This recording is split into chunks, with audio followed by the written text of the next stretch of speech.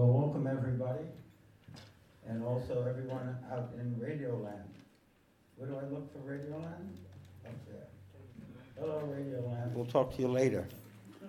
I'd like to begin my programs by quoting my guru, Baba Muktananda, who began all of his programs by saying in Hindi, Sabko bare sanmane ke saath prem se swagat, hriday swagat.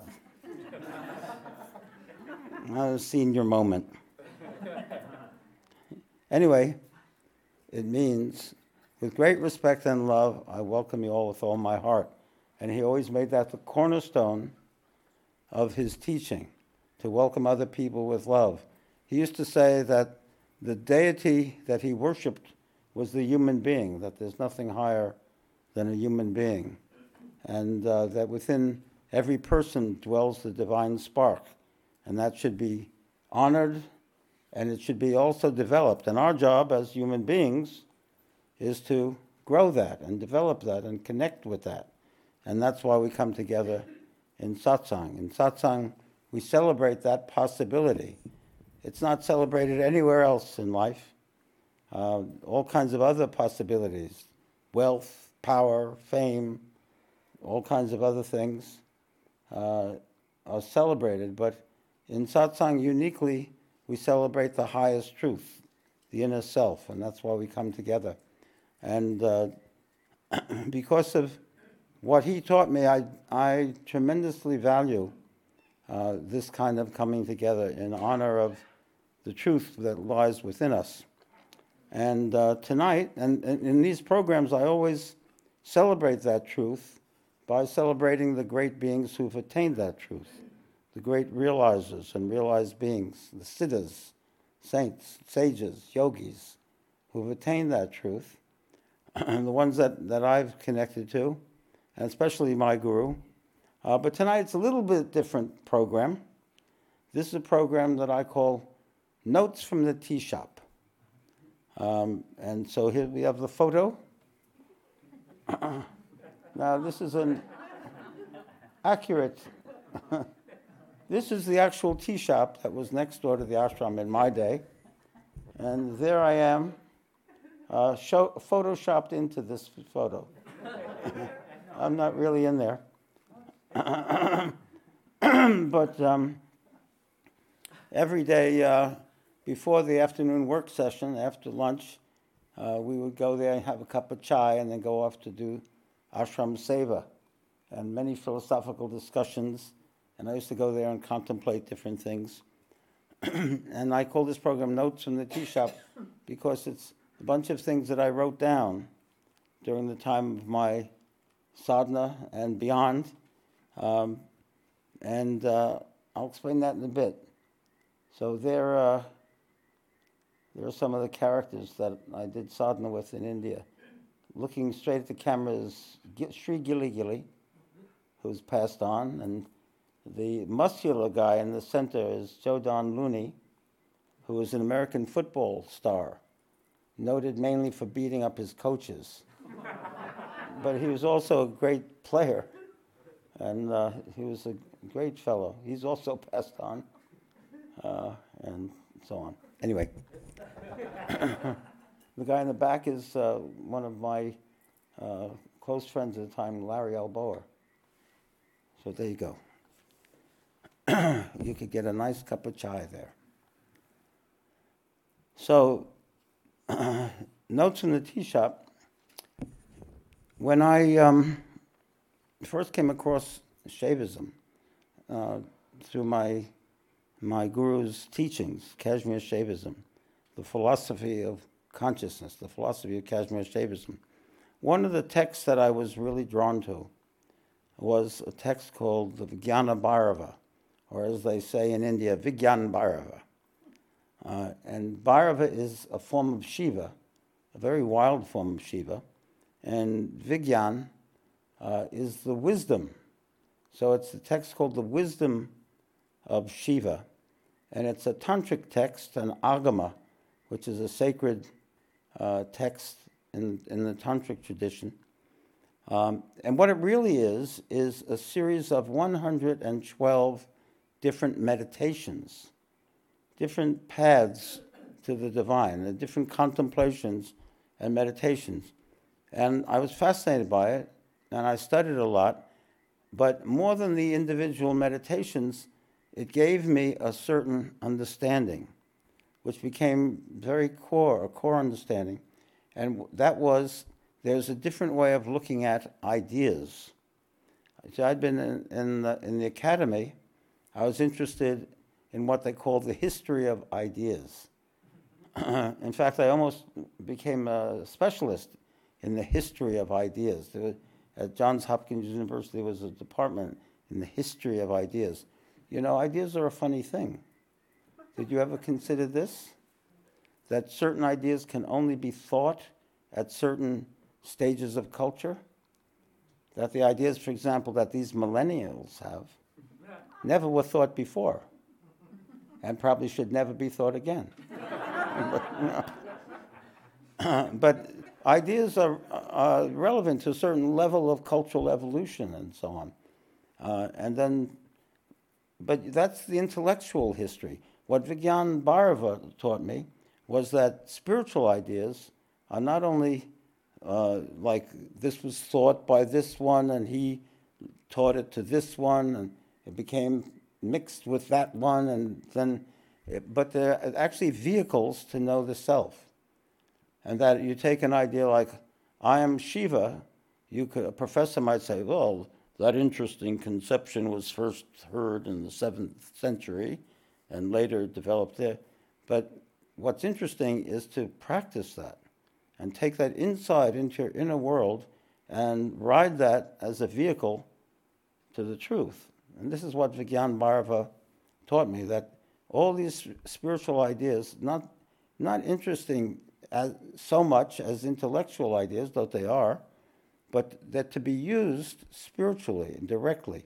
And this brought about the distinction between what I call first education and second education. First education is our conventional education, which is education of the outer world.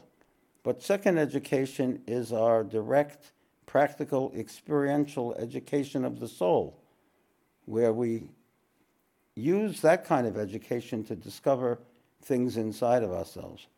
So Vigyan Bhairava was definitely a text in second education. And as I made these notes in the tea shop, I discovered I was creating my own version of Vigyan Bhairava, Vigyan Shankara. Don't tell anyone I said that. But these were kind of an updated series of meditations and contemplations that could be used to have a direct experience. So that's the program tonight. A little while ago, I did a program on Notes in the Tea Shop up in Noosa. And I was very happy with that program. And then people down here felt deprived of it. So I said, well, I'll do the same ones. Vigyan Bhairava only has 112.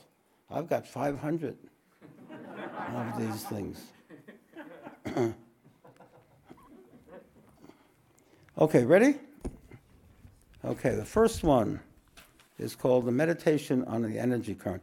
For these, you'll have to contemplate and explore the inner world, and we'll do a number of them. Also, so first, look inside, and look particularly in 3 centers: the navel center, the heart center, I don't mean the physical heart, but the emotional center, in the center of the chest, and the third eye, the intellectual center. So look at each one of them and look for the current of energy, if any, in any of them. So first look at the navel. Is there a vibration or current of energy there? Now go up to the heart. Is there a vibration or current of energy there? And go to the third eye. Is there a current or vibration of energy there. Meditate on the current in each of these centers, even if the current is weak. Meditate on that. And now find the strongest of these three currents. If you have found a current. And meditate on the strongest one. And realize that as you meditate on this, you're seeking the energy of the self. And when you get in touch with this current of energy, you're directly experiencing the energy of the self.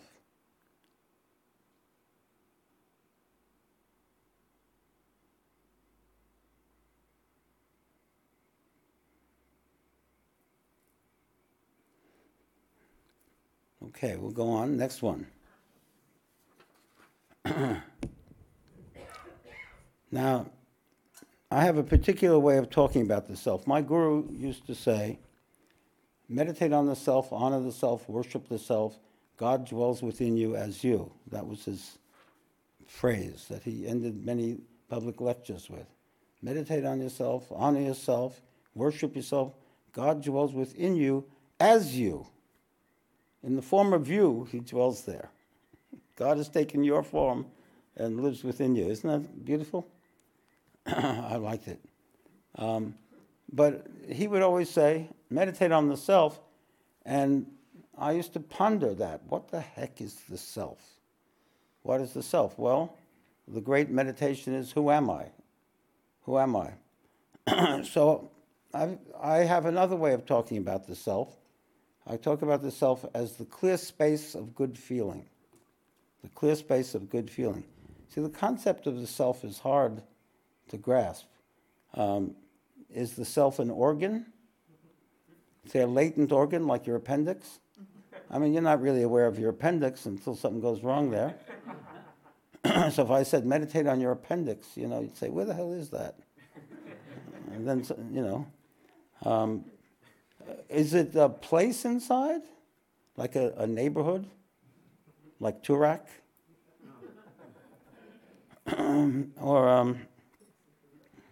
Or is the self an attainment that only members of the club know about, and that we plebeian yogis will only experience much later after we've done hundreds of hours of suffering and burning in the yogic fires? Well, no, it's something familiar and close at hand. This is the self. And it's in the inner world, clearly. And what kind of things are there in the inner world? Well, it comes down to two kinds of things, our thoughts and our feelings. Those are essential things. So it is the best area, best neighborhood in your inner world. If you thought of your inner world as a Google Maps, the best houses are in the clear space of good feeling. There's the anger slum, and the depression slum, and the what? Fear. The terror slum, and those you don't want to dwell in those. You want to live in the Turak of good feeling, the clear space of good feeling. Good thoughts, clear thoughts, clarity of mind, peaceful thoughts, and good feeling. And that's the best condition of the inner world. And you can say that when we touch that place, we're touching the self. So this is the notes from the tea shop. We call it the CSGF. The CSGF is the natural state. It is the Sahaja Vidya. It is the natural state before disturbance. This is what the yogis say. It's our natural state before it's disturbed. Well, what disturbs us? Well, the government disturbs us, other people disturb us, social injustice disturbs us, blah, blah, blah. Fundamentally, we disturb it. Fundamentally, we disturb that inner space. Because it's our inner space. We let it get disturbed. The CSGF is peaceful, happy, open, loving, fun, positive, enthusiastic, full of wonder. In other words, when you go to a party and you're like that, everyone loves it. And you say, that was great. And they all say, oh, you were the life of the party. So it's the area inside you where there's happy, open, loving, fun, and positive. Negative emotions destroy the CSGF. And they manifest the ego too. Negative emotions like fear, worrying about the future. What will become of me? Will I have enough money? Will I have enough love? Will I be healthy? Will people adore me? Worry about the future. Will I be beautiful enough? I see some lines on my face. Anger. Why are we angry? We're angry because we don't like the way things are going, right? So we want to force an outcome. We want to make people behave. They're never going to behave. People will never behave. They're never going to be rational. This is me speaking now. They're never going to be rational or normal or fair.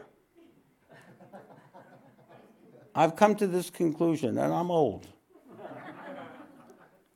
They're never going to be it, so you may as well get off it and forget it. Sadness. Sadness and depression, regretting the past, and so on. But isn't it wonderful that the clear space of good feeling is our basic nature? Please remember that. Your basic nature is this clear space of good feeling, which is the self. And so that whenever you lose that, it's because you've allowed that to happen. And so if you find you've lost it, and it's already, if you see that I've lost the clear space of good feeling, that's already a spiritual triumph, because you're not caught up in the drama. She said that about me. And instead you're saying, oh wait, I've lost my space. And that's a very good thing. So when you've lost it, what's the solution? Go back to it. What was it? Get back to where you want. Huh? Get back to where Get back, Jojo. That's right. That's right. Okay, next one. How we going, all right? This one's called consciousness. Here's an outlandish statement. There is no God but consciousness. God is simply higher consciousness. More expanded than you are, more realized than you are, less contracted than you are. To an ant, we are God. Higher levels of consciousness are God to lower levels. That is, they're unknowable and mysterious. No? And deities that we worship are tattvas of higher consciousness. They're levels of higher consciousness. They're embodiments of higher consciousness. The true deity of every one of us is you as Shiva. That is, not taking away that kind of language, you at your best. The deity we all worship is the form of God that dwells within us as us, is us in the clear space of good feeling. Me loving, me joyous, me with luminous understanding, me generous, me patient, me contented. Like that. That's the real deity that we have to worship. So the comment reads, some people are allergic to the word God. Other people have strange ideas about God. Believe me, nothing have stranger ideas than people have about God. I recently heard a case of somebody who had been in a fundamentalist group for 50 years and full of fire and brimstone and sin and so on. And finally this person decided to contemplate the nature of God, and she felt that God wouldn't be like that, not like that. And what I always say is that I wouldn't take somebody who'd never read the scripture and condemn him to eternal hell, if they didn't even have a chance to learn anything. I wouldn't do that. And God's a lot nicer and better than I am, so it's unimaginable that he'd be so vicious and mean, creepy mean, to do that. And in fact, God will be more loving and more generous and more charitable than any of us. And he would give 1,000,000 chances and want and urge people to come closer to the truth. And that would be his real nature. I'm convinced of it. And if I'm wrong, I'll burn in hell with the rest of you.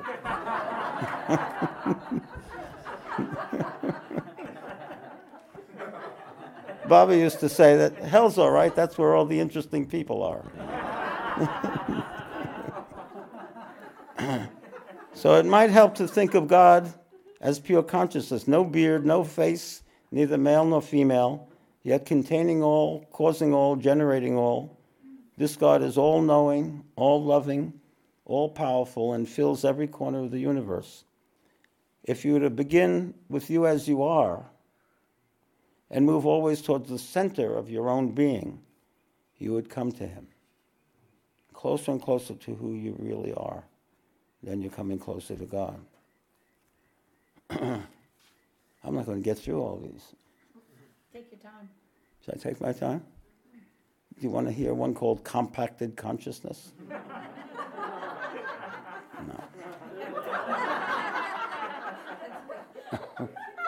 You don't want to hear that one. This is a good one. This is called The Digestion of Matter by Consciousness. I love this. The writer says, when we are anxious or frustrated, depressed or frightened or inert, it's that we have not digested our experience properly. So stuff comes at us all the time, doesn't it? All day long, every day, and it affects us and makes us depressed or angry or fearful or whatever it makes us. That shows indigestion of experience. Negative emotions, listen to this, always show indigestion of experience. Always. Bad digestion. I'm depressed, bad digestion. I'm angry, bad digestion. I'm frightened, bad digestion. It's a digestion problem. Comment. You're taking your story, your narrative, too seriously, your own internal narrative. When you do that, matter conquers consciousness. See, consciousness wants to be in the clear space of good feeling. So the external world of matter starts to affect it. And you get pulled down. Let consciousness eat up matter. In Shaivism, they call this alam grasa, gradual swallowing. We have to swallow our experience, whatever it is. And listen, life is difficult. Crap comes at you. What did the Buddha say?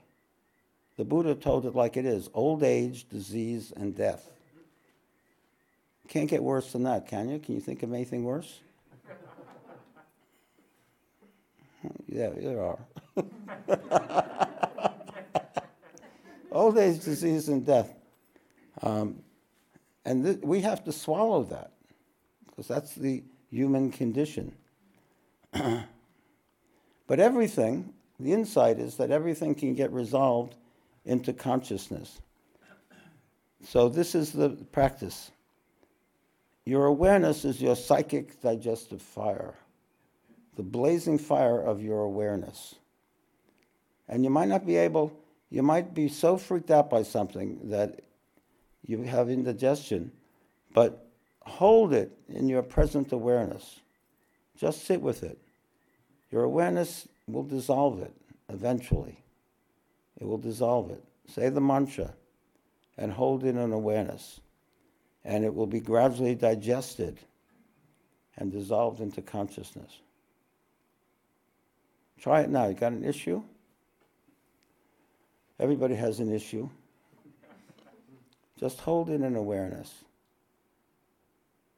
And say, my consciousness, my awareness is gradually digesting it, coming to peace.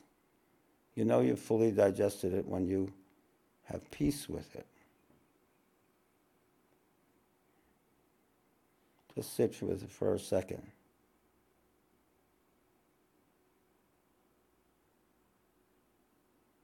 Don't undersell the power of your awareness. Okay. This is one I like. I've done this one before, but I always like it. It's called the TP meditation. Forget everything I said so far. You are a TP. You're a TP. All around you. So you're sitting. You're in the form of a TP, right? If you sit like that. Yeah. And all around you swirl all the thoughts in the universe. They're all swirling around. Every thought, everyone ever thought. Right? They're all out there. Consider this. The thoughts that you pull into the TP, the only thoughts you pull into are the ones you attract or allow. The thoughts that come into my TP are the ones that I attract or I allow.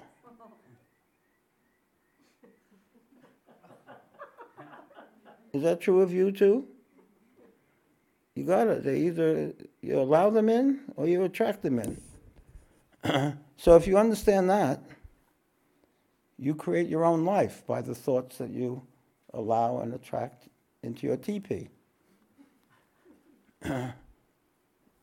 Consider this also. If you don't like your creation, nobody's got a gun to your head that you have to let those thoughts into your TP.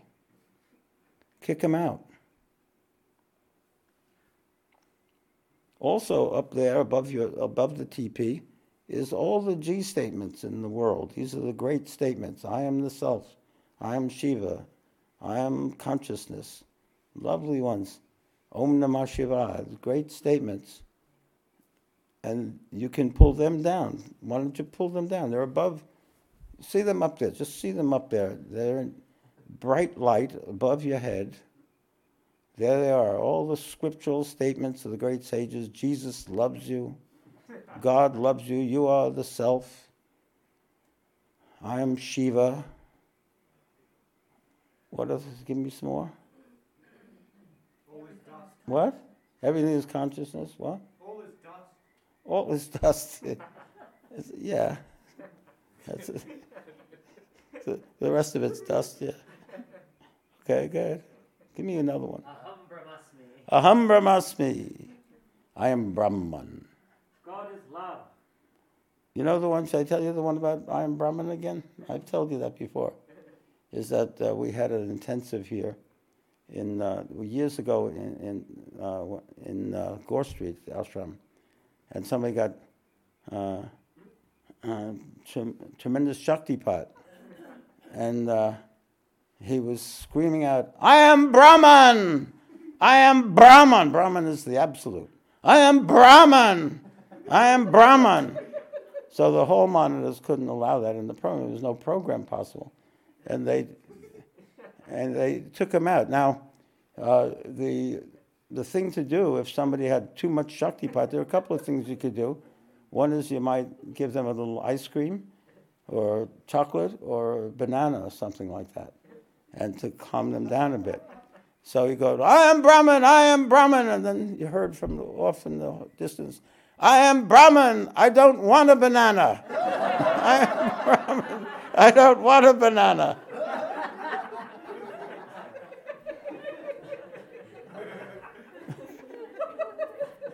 But Brahman can digest even a banana. Full swallowing, full digestion. So the comment here is, we don't know it or we don't realize it, but we're always choosing and creating our lives. Take responsibility and choose well. And you actually can change your thoughts that are bringing you down. When you have a train of thought that brings you down, you can literally change it. What thought and patterns and thought streams are you inviting and following, and which ones are bringing you down and making you miserable? Very good to see it, and then you can learn to change those thoughts. Okay, what do I want to do now? One more, I'll leave you with this one. Okay? This is what I like. Focus on your highest principle. Focus on your highest principle. So focus on your highest principle.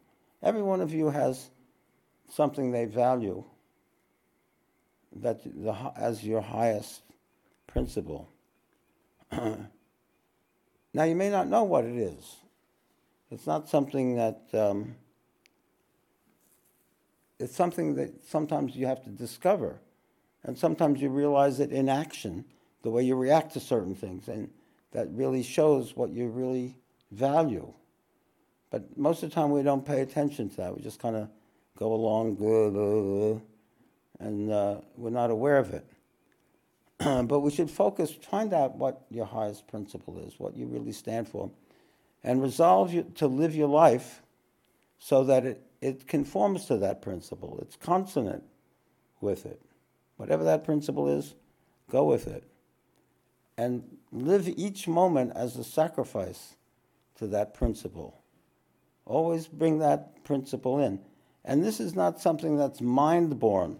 A lot of your highest principles will be what your mind thinks it is, or maybe what your culture thinks is politically correct, or something like that. But it's much deeper than that. It's what your soul is stirred by. And always live with that principle and choose towards that principle, and every choice that you make towards that principle gives meaning to the way you life and affirms its highest purpose. And so what I learned from my years with Baba and beyond is that my highest principle is to know the self and to live in the self and to help others know the self. And so every time I can do that and help that, I feel that I'm living the perfect life, my perfect life, and that I'm contributing in some way. Comment: your highest value lives within you. It's not something you create or something that's mind-born. It's something you discover. Reflect deeply. Reflect deeply. See, there's the world out there buzzing and telling you what to think and who you are. But in here, there's the real knower. You have to look inside and reflect and contemplate deeply. Reflect deeply and find that which you hold most sacred. And then live that truth. It could be peace. It could be love. It could be joy. It could be the divine consciousness. Find that highest truth. A truly human life is lived in harmony with one's highest value. Not compromise, but living in it. You can compromise externally, but internally you should never compromise that. You should always be moving towards that highest truth. So I'll stop there. I've got 490 more. Those are the best, though. Oh, I'll do the last one, because this is a good way to end. This is called the big, big, big picture. The big, big picture, the big, big, big picture is that everything is okay, which means you are safe, you are loved, you are included. A lot of people have exclusion anxieties. You are valued. A lot of people have non-being valued anxieties. You are immortal. I profoundly believe that this is not the last of it. I have a new body, get a new body, and they wipe it all out. Wipe it all. I got a whiteboard. I write what I have to do that day, and then at the end of the day, I wipe it all out. Feel refreshed. The only problem is I remember the day before, but once you get wiped out in a new body, you don't remember it. You start again. But the big, big picture, big, big, big picture, is that everything's okay. In all the smaller pictures, it sucks. It's not okay in all the smaller pictures. It's definitely not okay. There's old age, disease, and death, and lack of appreciation, and miscommunication, and just everything. All the small pictures suck. So be in touch with the big picture. And let the big picture filter down into the smaller pictures. And they will transform that. So that's it. That's all I want to do tonight. The other 490. I'll do the other 490 next time. So what should we meditate on, Davy Ma? The big picture. Yeah. The clear space of good feeling. The clear space of good feeling. All right, let's do that. I'll lead a little meditation. We'll meditate for 10 minutes. And inside everyone has experienced the clear space of good feeling. And you know what? When you're in the clear space of good feeling, you can think better. You make better choices. When you're in the clear space of good feeling, you realize that that dickhead is not right for you. And you make good choices about lots of things. But when you're in the unclear space of bad feeling, you make really dumb choices, like you punch the other guy, or something like that. So the clear space of good feeling works externally as well as internally. And you could summarize all of yoga as simply staying in that space, because it's you at your best. When you lose that space, you go back to that space. When you're in that space, hold it. Bhagavan Nityananda said it this way, Bhavana Rakho, keep the feeling. Hold the feeling. Be in that space.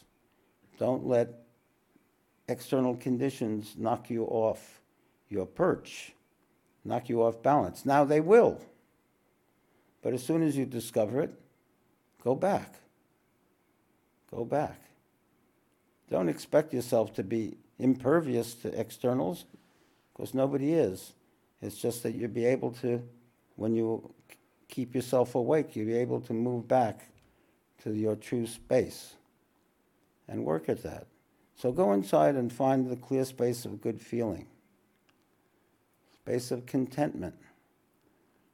For me, Baba gave me the word contentment. He told me, be content. Be content with what you have.